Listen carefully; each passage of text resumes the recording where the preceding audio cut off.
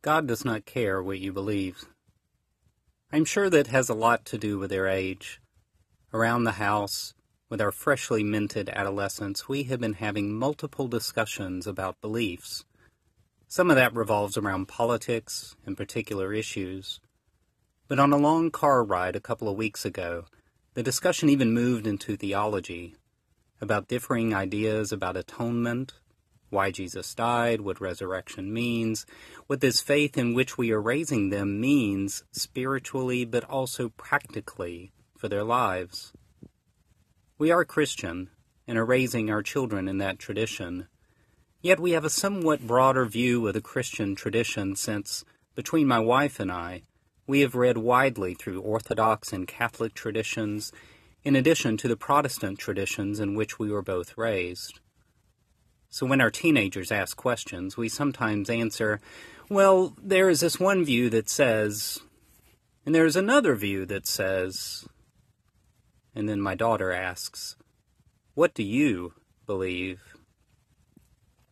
Maybe that question is to suss out what the right answer is, as if she is asking her teacher for the answer that is going to be on the exam.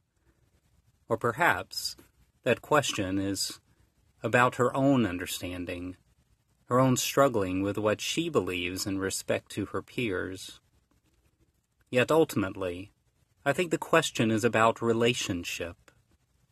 She is trying to locate her relationship with God, with her friends, who may hold very different belief systems, and with her parents, who may even hold different belief systems from each other.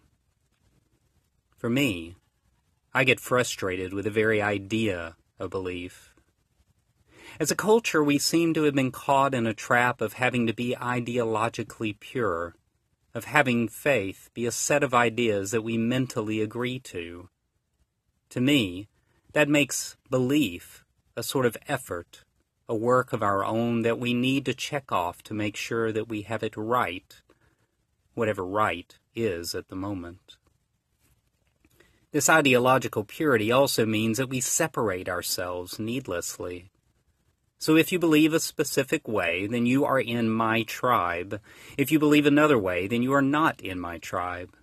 And if you are not in my tribe, then you are the other, wrong and dangerous, frightening, and even evil.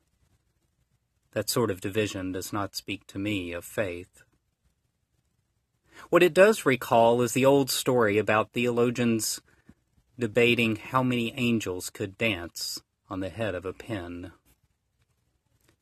A helpful illustration I heard recently talked about the root of the word creed, a creed being one of many sets of beliefs that the Christian church has decided on through the years. And even though the creed usually begins with, I believe, the root of this word, creed, could be better heard as, I give my heart to. My perspective is also informed by my work as a clinician.